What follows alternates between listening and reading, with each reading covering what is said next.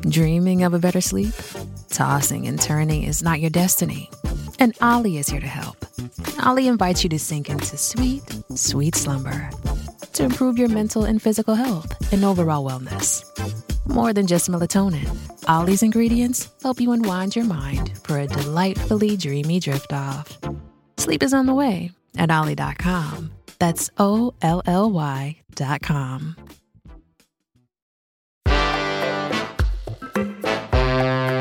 Today on CityCast Madison. It's the Friday News Roundup. This week I'm joined by CityCast Madison's Molly Stentz and Haley Sperling. The Madison School District got some good news this week. Student enrollment is up. The University of Wisconsin system is rebranding, and the UW-Madison campus reacts to war in the Middle East. It's Friday, October 13th. I'm Dylan Brogan, and here's what Madison's talking about.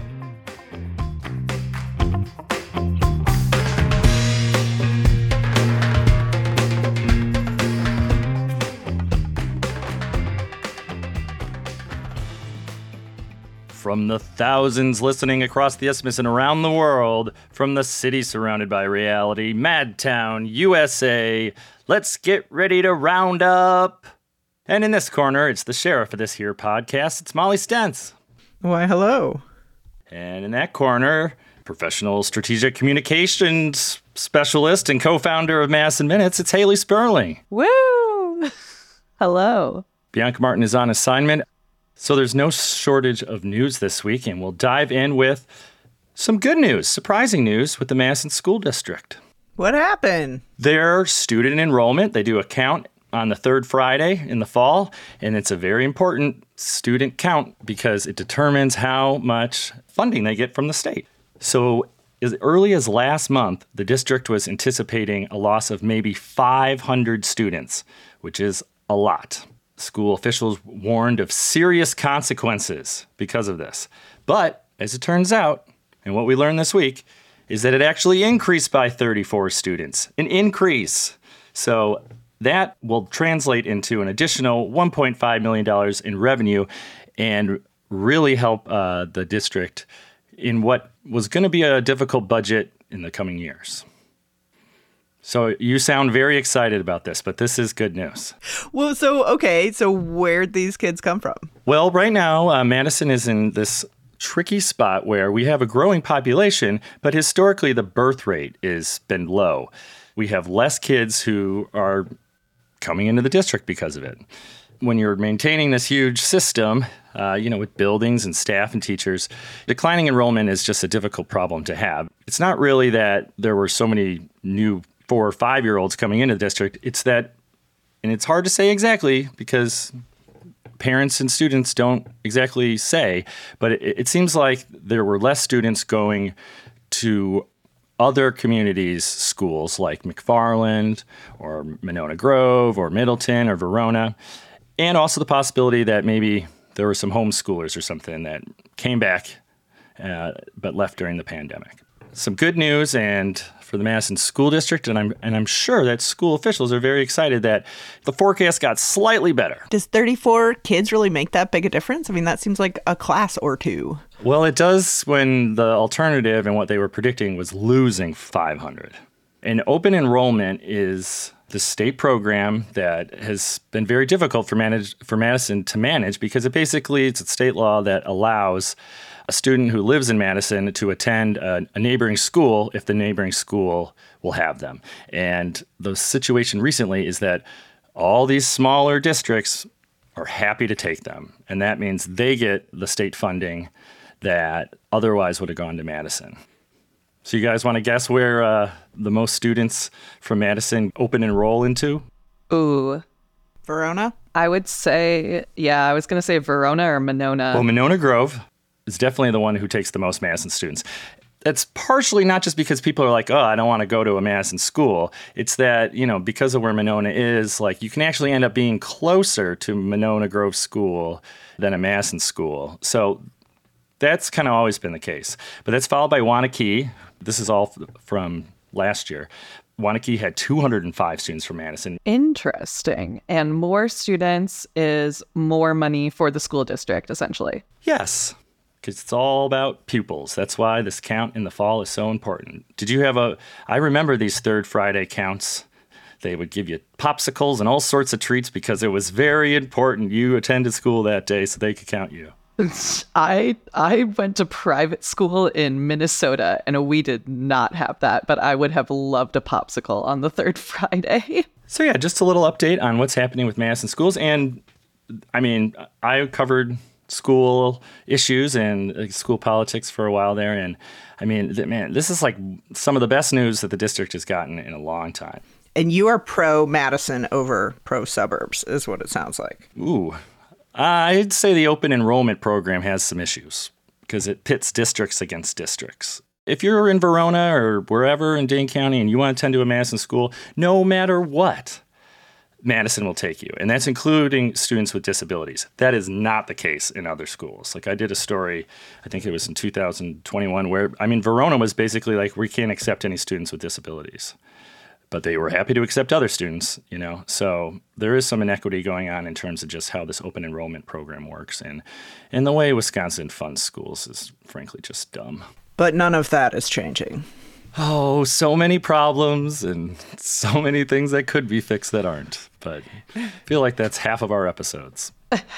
There are so many problems. I think the only thing that stands out in my mind in this school, when enrollment increases, that's exciting because, like you said, there's more funding and potentially more opportunity and more voices and more diversity, and that's awesome.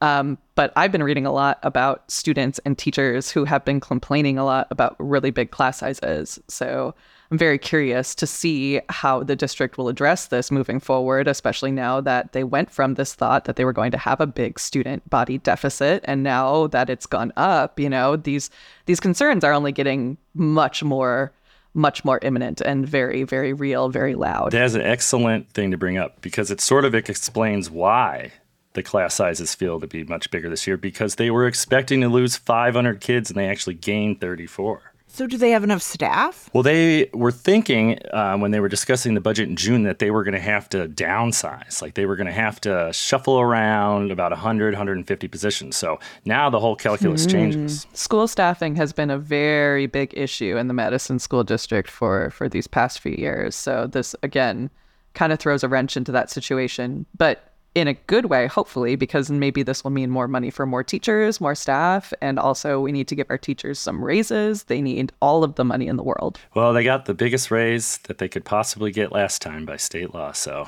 Right, and it's still not enough because that's just a cost of living wage, man. Honestly. We got more education news for you, but we got to take a quick break. See you in a second.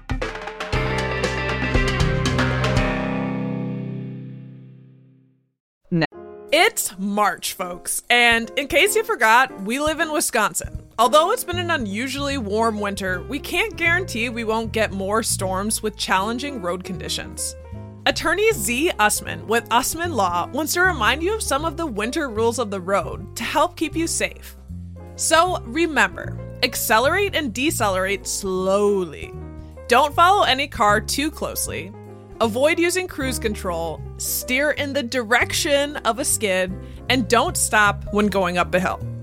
If you are in an accident, call Attorney Z. Usman. He's handled hundreds of insurance claims and can ensure you get everything you are owed. There are no upfront costs and no fee unless he is successful. Also, pro tip, don't negotiate with the insurance company on your own. Go visit MadisonAccidentLawyer.com to schedule a free call with Attorney Usman. Shipping can make or break a sale, so optimize how you ship your orders with ShipStation. They make it easy to automate and manage orders no matter how big your business grows. And they might even be able to help reduce shipping and warehouse costs.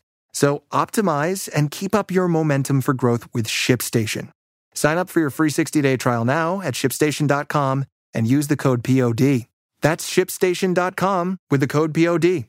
Now venturing into the world of higher education, this is very exciting because what y'all might not know about me is that I am a UW alumna, graduated from the J School. We do love journalism, but the fun thing about journalism is that you could have more than one specialty in our journalism school. So I decided to quote unquote double track in both the reporting and strategic communication side of things. I didn't know that was a thing. It was like Stratcom versus ProTrack for life.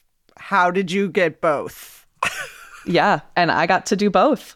I feel very lucky and very excited. A lot of my professional experience comes in the form of branding and strategic communications. That was a world ago. Now my life is just emails and podcast. But the news itself is exciting because UW System has officially announced that they have rebranded to be the Universities of Wisconsin. Ooh, I like it. This is interesting. Dylan likes it. I have many mixed opinions. And essentially, you know, if you're not familiar with the UW system, it is essentially the body that operates the 13 universities that are spread across 26 different campuses that are all across the glorious state of Wisconsin. So, of course, that includes UW Madison, UW Whitewater, Green Bay, Stevens Point, Milwaukee, all those awesome places. And so this rebrand kind of came out of nowhere. At least it seemed to me. I didn't really realize that they were in the market for a little refresh, but I guess that the system has been around for, 50 plus years at this point, founded in 1970s. And so the original logo, if you can imagine with me, was a very, very kind of standard, what you would expect, that they had a deep maroon, white, and black color scheme. This lovely serif font, which means it's got the little feet on the letters. So picture a sort of like Times New Roman type font. The new logo has the outline of the state of Wisconsin with the UW letters in them. And then next to it, it says Universities of Wisconsin, which is a mouthful, which is kind of one of my gripes with this, is that it feels wrong to say. To me, it feels like attorneys general. It's the right thing. It feels so wrong. It's a little bit hard to not agree with that, but the UW system also seems weird. That seems weird. It seems weird, and perhaps it's just because I'm a creature of habit. It's, ever since I've been reporting on UW or anything UW related, it has always been the UW system. As a journalist, selfishly, I love being able to just write out the system. It is succinct. I love that. It's great. People typically know what you're talking about. But the point of this rebrand, allegedly, is to hopefully attract more students, more talent to the universities, which is exciting. But also, I'm not sure if this move is what is going to accomplish that goal. Okay, that's where I get off the bus, because it's okay, you want a new logo? Fine, whatever. You want to radically change the color scheme? That's weird, but okay. You want to make the name harder to say and remember and more people will get wrong? That's your business, I guess.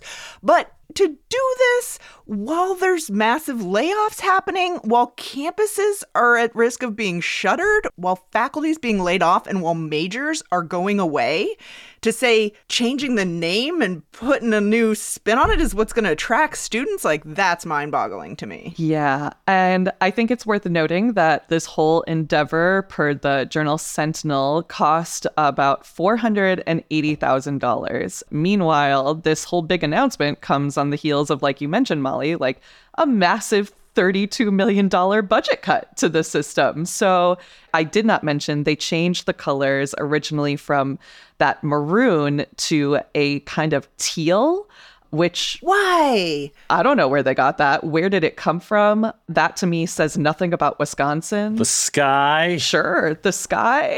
Water. UW is red. It's red. Everybody knows it is red. It's one of the most recognizable things about the UW. Yeah, tell that to UW Green Bay. They're green. Right. But I think part of this move, it's to try, again, to highlight the universities of Wisconsin and, of course, the most recognizable name of those universities is Madison. So if you want to align yourself with a successful university, you'd want to align yourself closer to a school like Madison. So breaking away from that tradition of red and going to this teal, which who knows came from where, I don't know, that just seems very far off to me. Additionally, the typeface that they chose for the UW letters that are inside the outline of the state of Wisconsin logo look so close to the University of Washington's typeface, which UW already has a problem in terms of its SEO. Anytime you want to search UW Health, UW anything, I am taken to the University of Washington because someone over there is doing a really good job beefing up that SEO. Facts.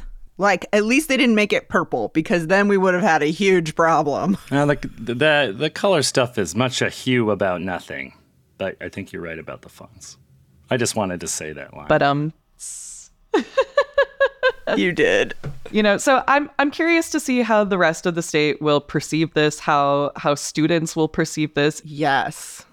And we should just say that legally they're keeping the name, right? So yes. For reals, the name is the same. It's just they're asking people to go with this new brand. Yes, it's really all on the face. It is written into state laws that it is the UW system. So you can't escape the past no matter how hard you try. Oh, well, speaking of an intense history and past, the world has been reeling this week from the war in the Middle East. And while we don't usually get into geopolitics here on the podcast, this is CityCast Madison. We talk about Madison. We're not exempt from this. We are not apart from the world. We have community members that are in Israel, that are in Palestine, that are from the Middle East, that care deeply, that are affected in many ways. And this war is a humanitarian crisis that impacts so many of us. So we wanted to give a little recap of what's been going on around town. So we know, like many campuses around the country, there were vigils and there were protests on the UW-Madison campus this week. This past Sunday, Madison's Jewish community held a candlelight vigil and a memorial at Temple Bethel on the Near West Side.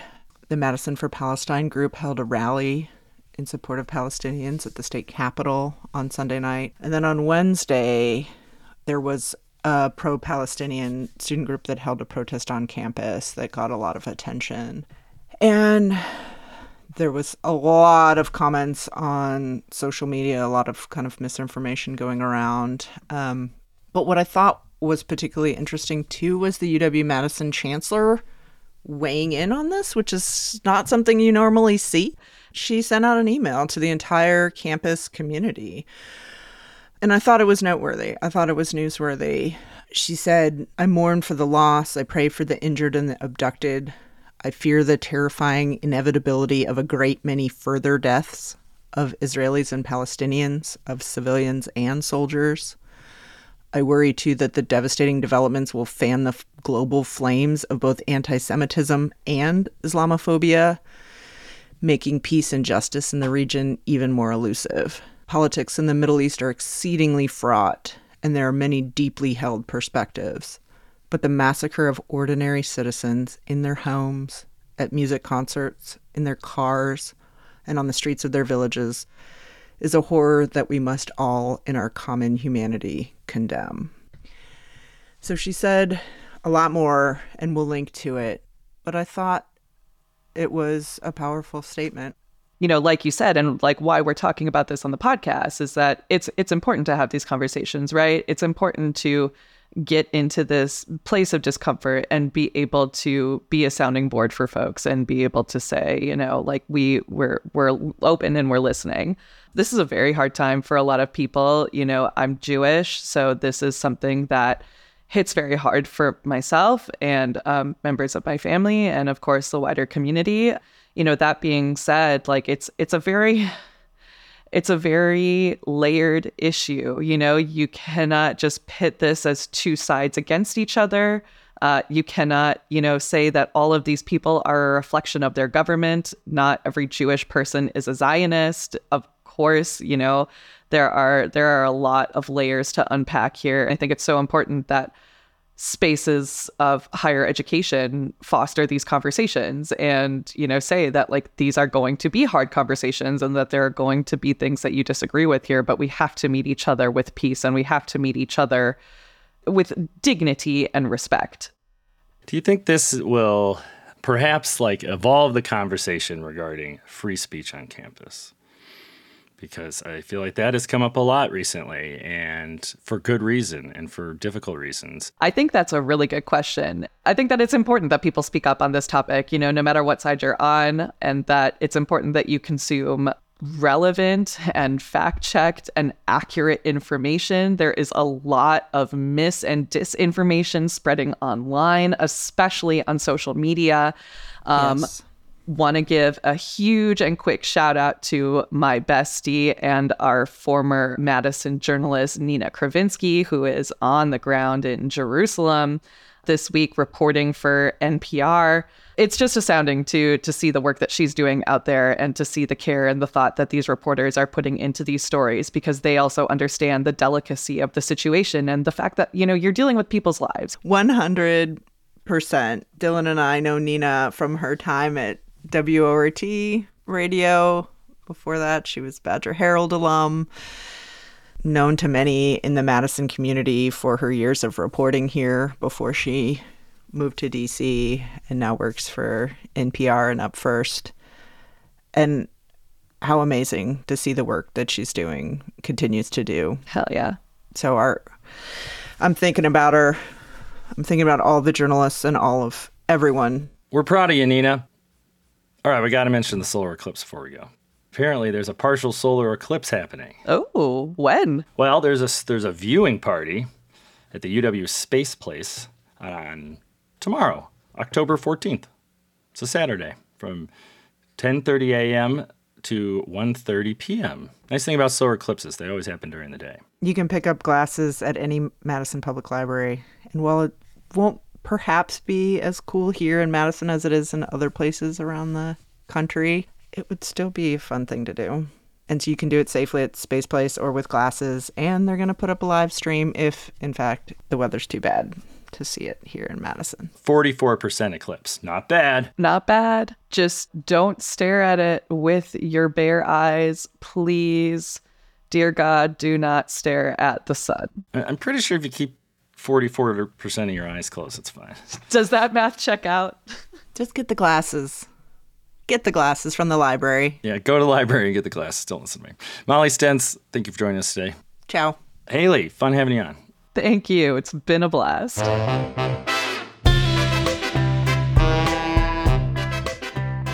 That's all for today here on CityCast Madison. Bianca Martin is your host. We're produced this week by Natalie Rivera, Molly Stentz, and me, Dylan Brogan. Our theme music is by Carl Christensen. You can also get more news delivered right to your inbox by subscribing to Madison Minutes, written by our newsletter editor, Haley Sperling. If you enjoyed today's show, why not share this podcast with someone who asked their dad about the solar eclipse and was told, no sun. See you back here Monday morning with more news from around the city. Until then,